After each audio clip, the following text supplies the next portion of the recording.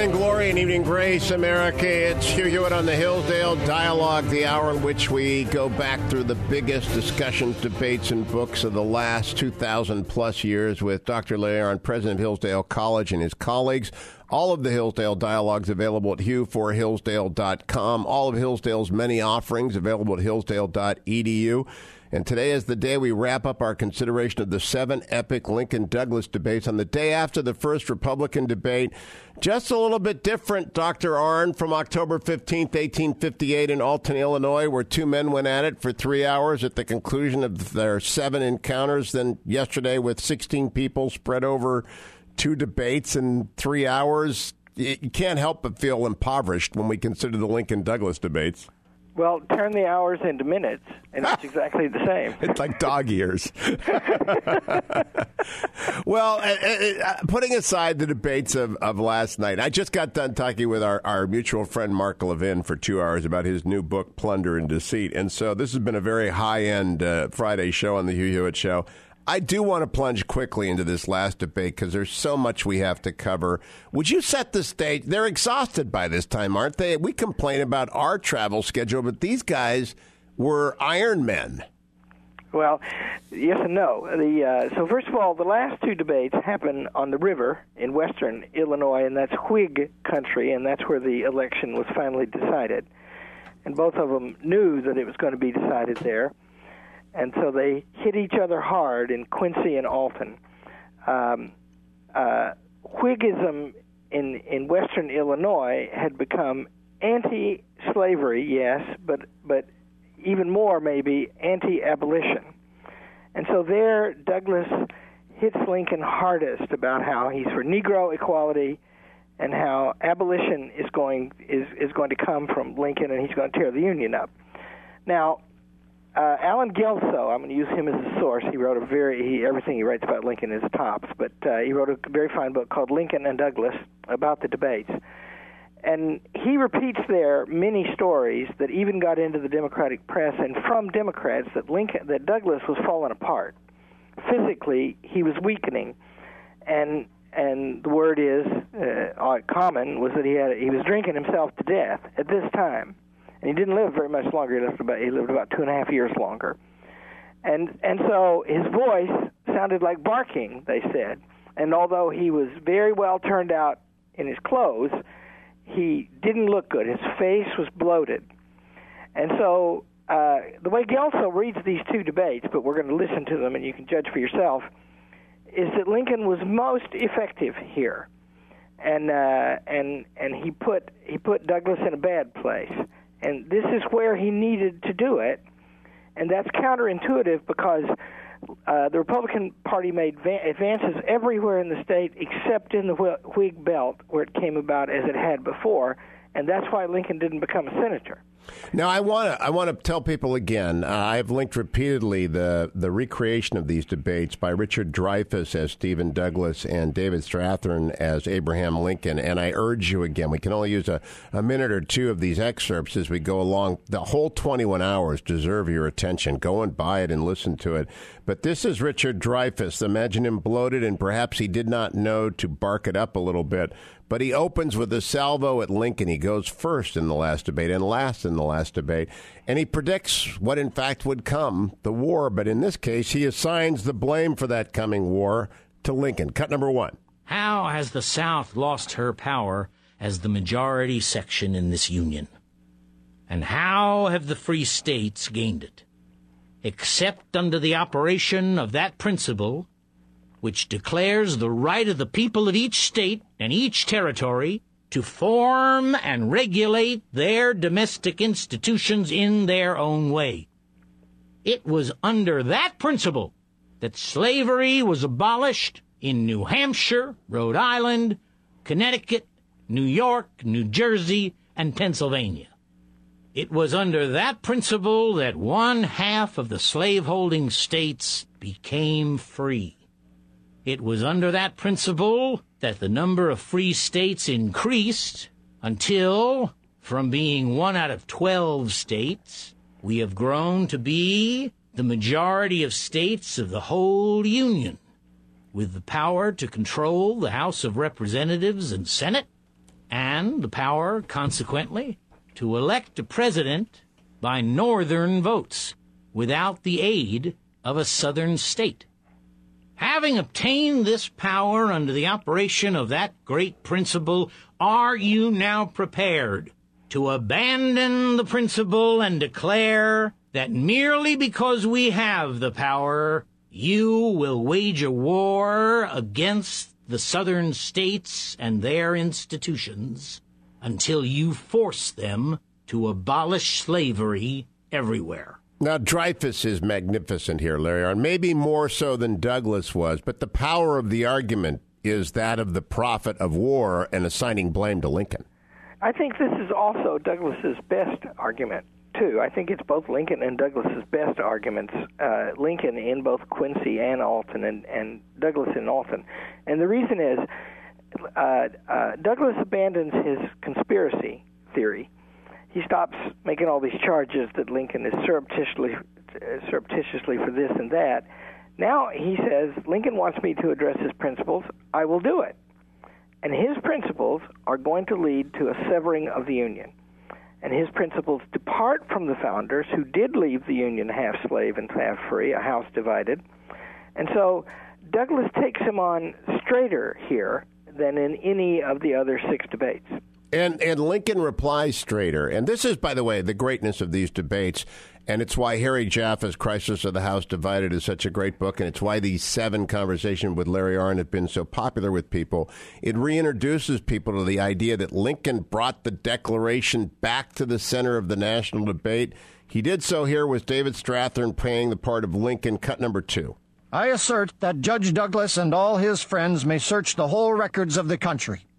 And it will be a matter of great astonishment to me if they shall be able to find that one human being 3 years ago had ever uttered the astounding sentiment that the term all men in the Declaration did not include the Negro. Do not let me be misunderstood. I know that more than 3 years ago there were men who, finding this assertion constantly in the way of their schemes to bring about the ascendancy and perpetuation of slavery, denied the truth of it. I know that Mr. Calhoun and all the politicians of his school denied the truth of the Declaration. I know that it ran along in the mouths of some Southern men for a period of years, ending at last in that shameful, though rather forcible declaration of Pettit of Indiana upon the floor of the United States Senate, that the Declaration of Independence was, in that respect, a self-evident lie, rather than a self-evident truth. But I say, with a perfect knowledge of all this hawking at the Declaration without directly attacking it, that 3 years ago there never had lived a man who had ventured to assail it in the sneaking way of pretending to believe it and then asserting it did not include the Negro. I believe the first man who ever said it was Chief Justice Taney in the Dred Scott case, and the next to him was our friend Stephen A. Douglas. And now it has become the catchword of the entire party. What a perfect summation, Larry Arnn. So I think, first of all, I think Abraham Lincoln, with this and the next couple of passages from Lincoln, loses the election and the Senate election and wins the presidency. And another word about the scene. There were still 2 weeks to go in the campaign after the last debate, and during that 2 weeks they played racism. They put up posters of Negroes with the word equality to Lincoln, all that, all over the towns in the Whig belt along the river.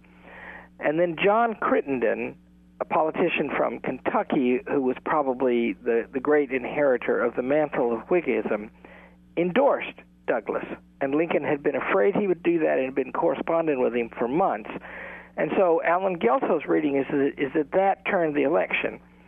But I also think that the clarity with which Lincoln said what he just said, and then the things that are going to follow, that means that he's saying that we're going to go down a road where we're going to have to treat black people as people, and we're going to have to respect their rights. And moreover, that's what the framers believed. That's right. And so Douglas is an innovator, and that means that in these passages, All of the rest of the debate and all of the debates, Lincoln is trying to close the distance between himself and Douglas.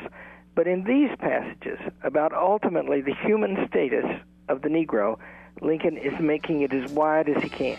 When we come back, we'll talk about these passages in which, as Dr. Larry Arnn of Hillsdale College says, Lincoln loses the Senate race in Illinois but wins the presidency. Right after the break. All of the Hillsdale dialogues are available at Hillsdale, HughforHillsdale.com. All of the college's offerings at hillsdale.edu. And this wonderful recreation by Strathern and Dreyfus linked at HughHewitt.com. Go and buy it. I'll be right back on the Hugh Hewitt Show.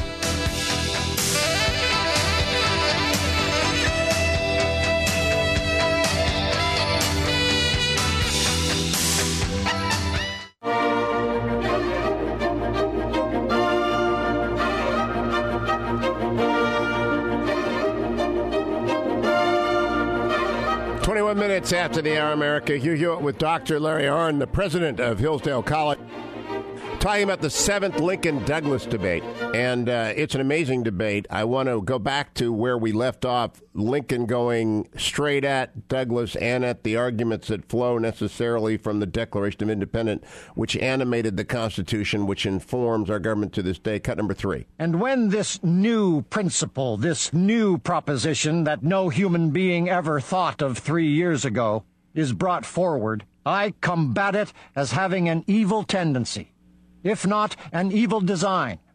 I combat it as having a tendency to dehumanize the Negro, to take away from him the right of ever striving to be a man.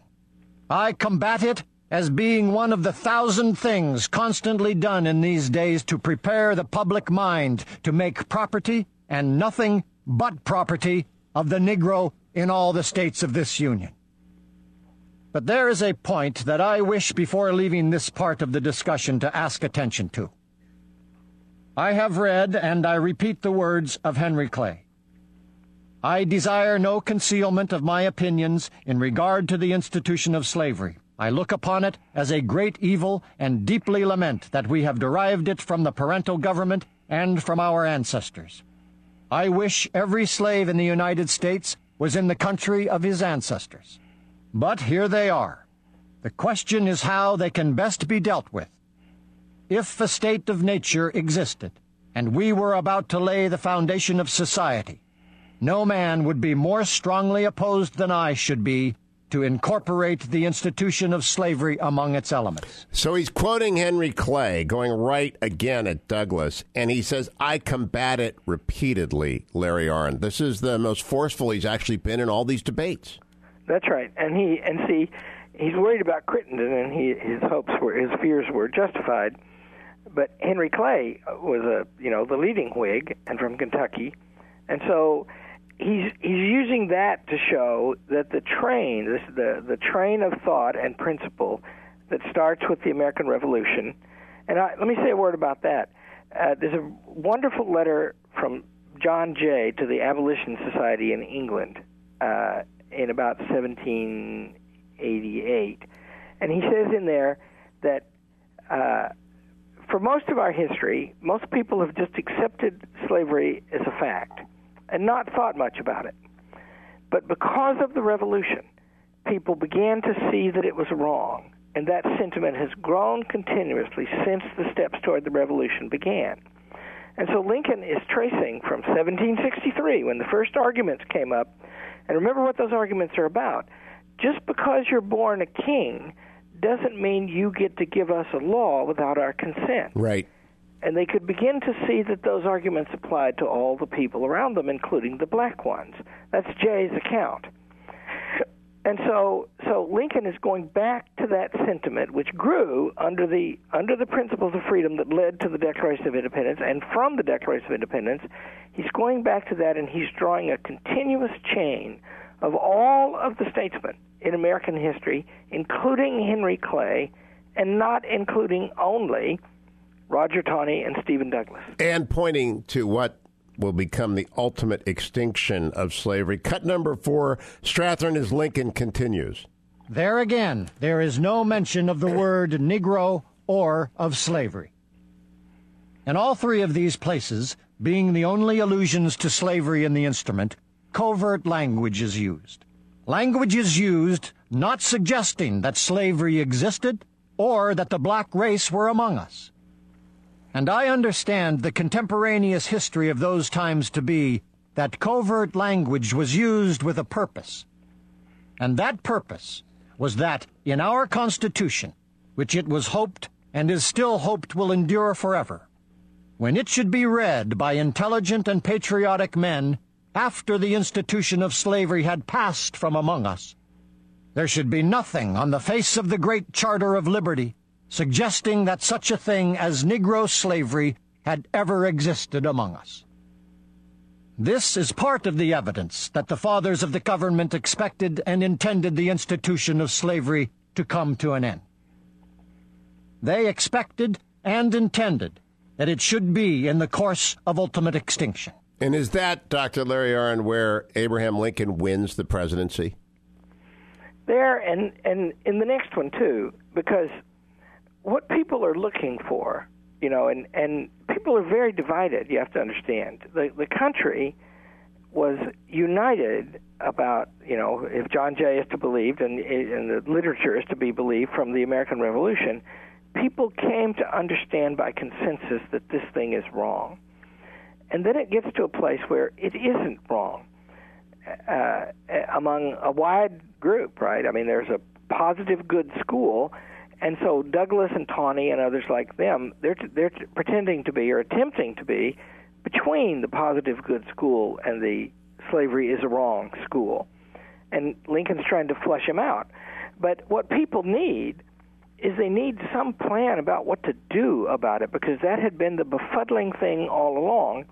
And Lincoln is explaining that just as there's a legacy of principle against it, there's a legacy of a plan against it, and that is to confine it and work ourselves gradually out of it. And one thought up by the geniuses of the Constitution using covert language. That's what's so brilliant about that. Let me get in one more before the break. More of Strathern is Lincoln, cut number 5. But where is the philosophy or statesmanship which assumes that you can quiet that disturbing element in our society, which has disturbed us for more than half a century, which has been the only serious danger that has threatened our institutions? I say, where is the philosophy or the statesmanship based on the assumption that we are to quit talking about it, and that the public mind is all at once to cease being agitated by it?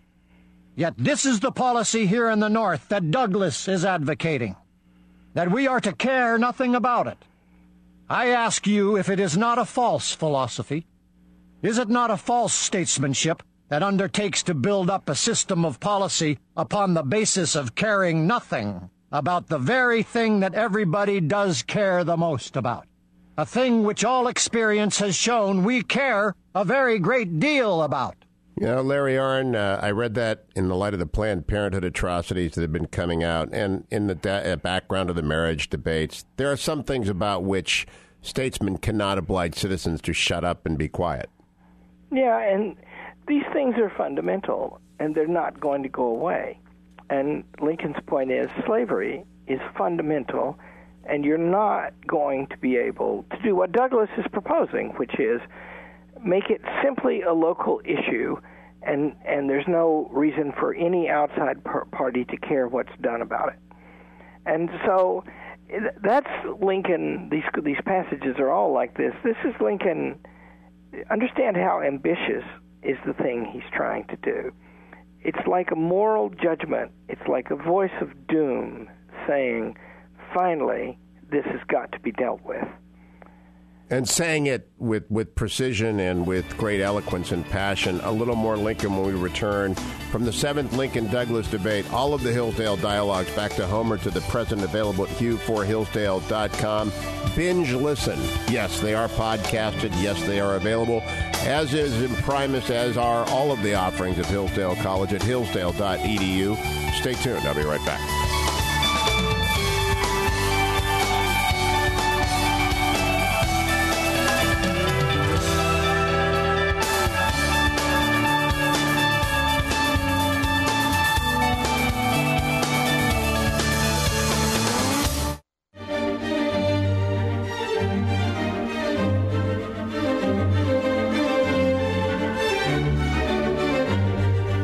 this subject of treating it as a wrong and limiting its spread, let me say a word. Has anything ever threatened the existence of this Union save and except this very institution of slavery? What is it that we hold most dear amongst us? Our own liberty and prosperity. What has ever threatened our liberty and prosperity save and except this institution of slavery? If this is true, how do you propose to improve the condition of things by enlarging slavery, by spreading it out and making it bigger? You may have a wen or a cancer upon your person and not be able to cut it out lest you bleed to death. But surely it is no way to cure it, to engraft it and spread it over your whole body. That is no proper way of treating what you regard a wrong. You see this peaceful way of dealing with it as a wrong, restricting the spread of it and not allowing it to go into new countries where it has not already existed.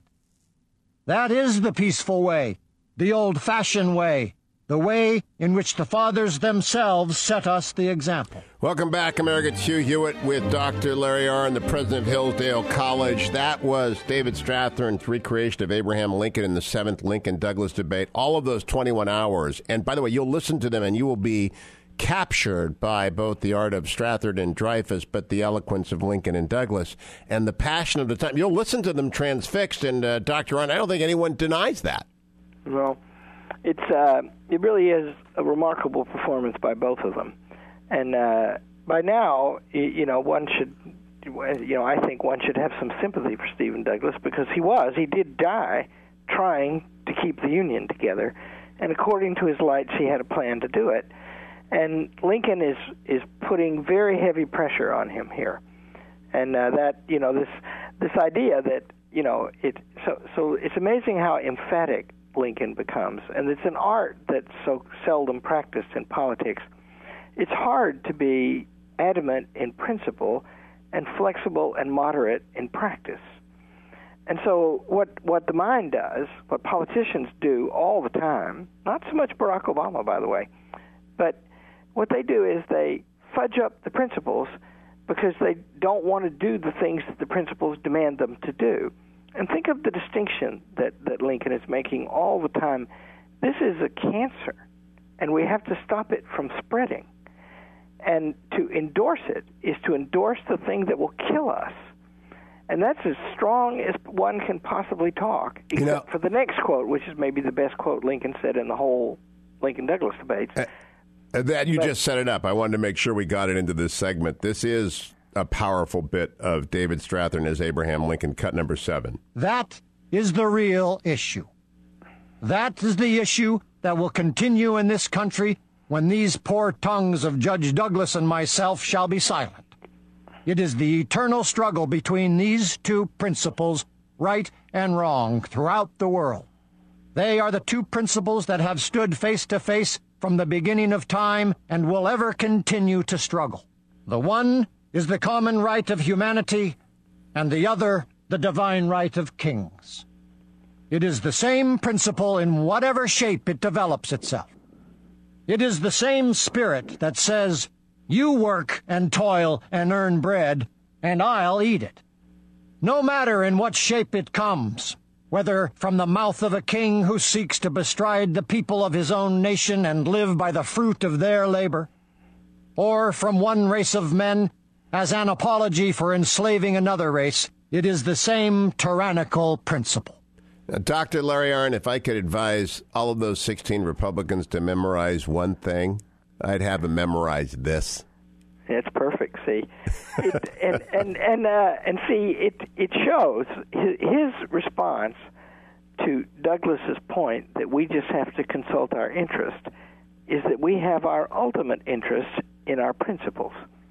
And if we accept this principle, then we are accepting the claims of King George III, and we are rebelling against the people who rebelled against him and his principle.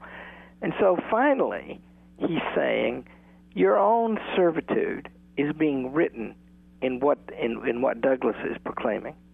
When we come back from break, there is one last bit of sword play in which Douglas tries to turn that blade aside, and we will play that for you when we return. In the meantime, head over to HughforHillsdale.com to listen to all of the debates about the debates and to listen to all of the Hillsdale dialogues and to hillsdale.edu for all of the course offerings offered up at Hillsdale College. I'll be right back.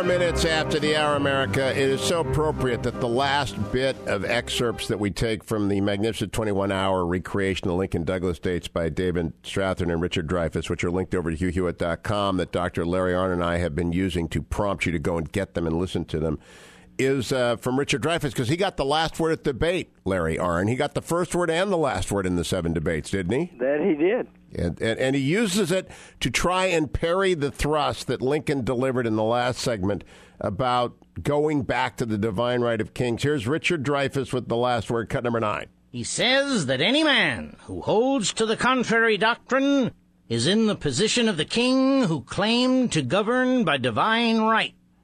Let us examine for a moment and see what principle it was that overthrew the divine right of George III to govern us.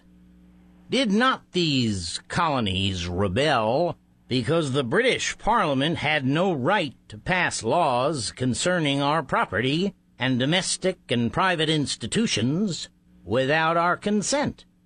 We demanded that the British government should not pass such laws unless they gave us representation in the body passing them. And this, the British government insisting on doing, we went to war on the principle that the home government should not control and govern distant colonies without giving them a representation. Now, Mr. Lincoln proposes to govern the territories without giving the people a representation, and calls on Congress to pass laws controlling their property and domestic concerns without their consent and against their will.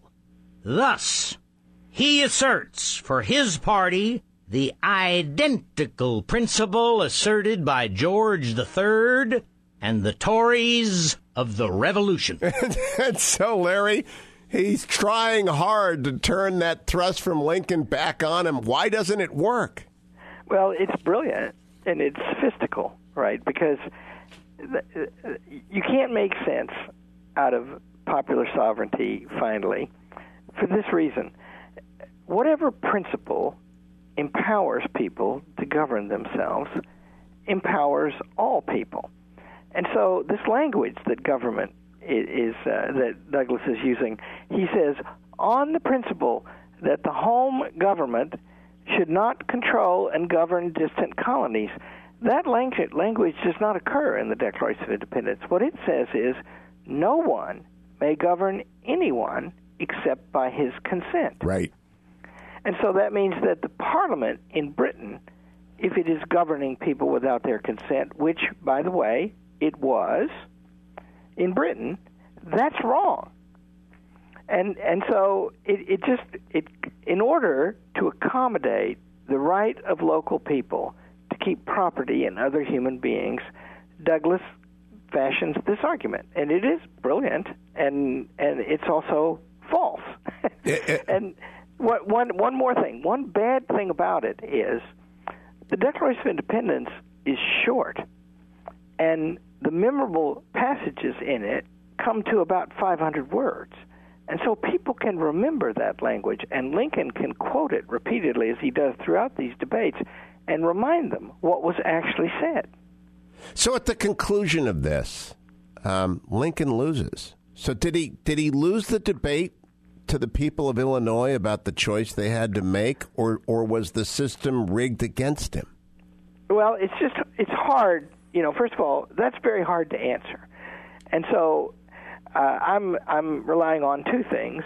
everything I know and my own reading is one thing. But then I took the trouble to go read Alan Gelso this week because I remember that book and it's really good. It's pretty recent too.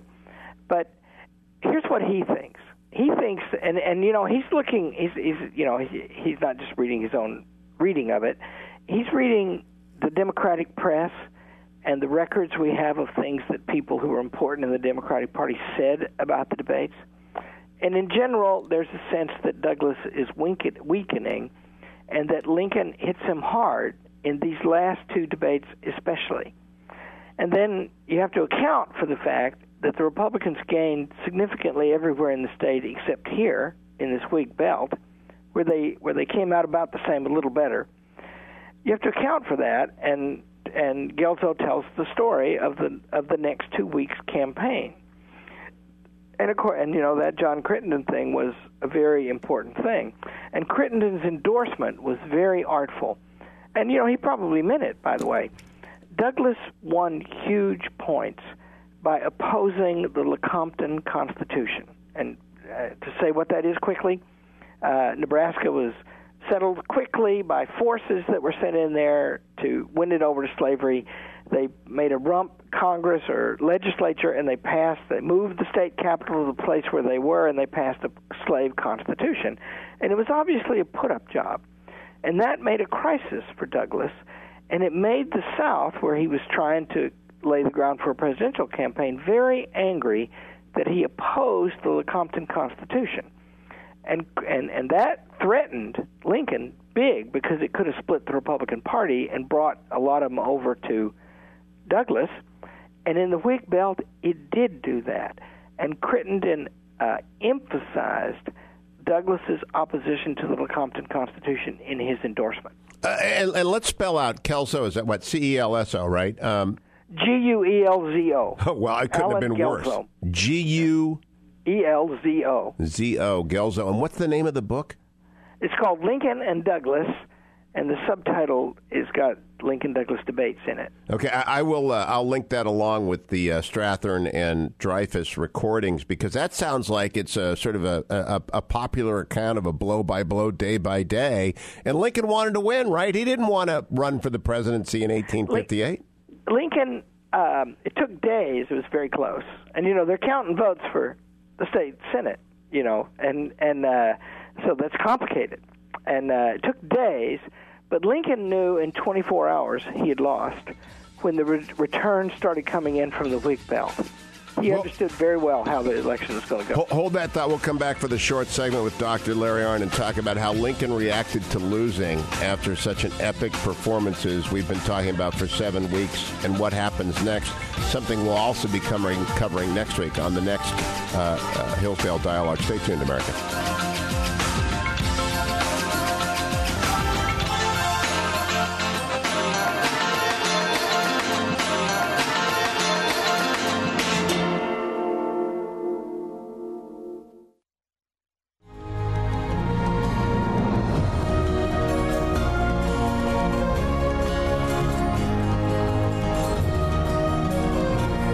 55 minutes after the hour, America. Hope you watch Meet the Press this Sunday. I'll be in Washington, D.C. with Chuck Todd talking about the debate yesterday. But I've been talking about a debate from 1858 today with Dr. Larry Arnn, actually the seventh of the Lincoln-Douglas debates. We spent 7 weeks talking about them.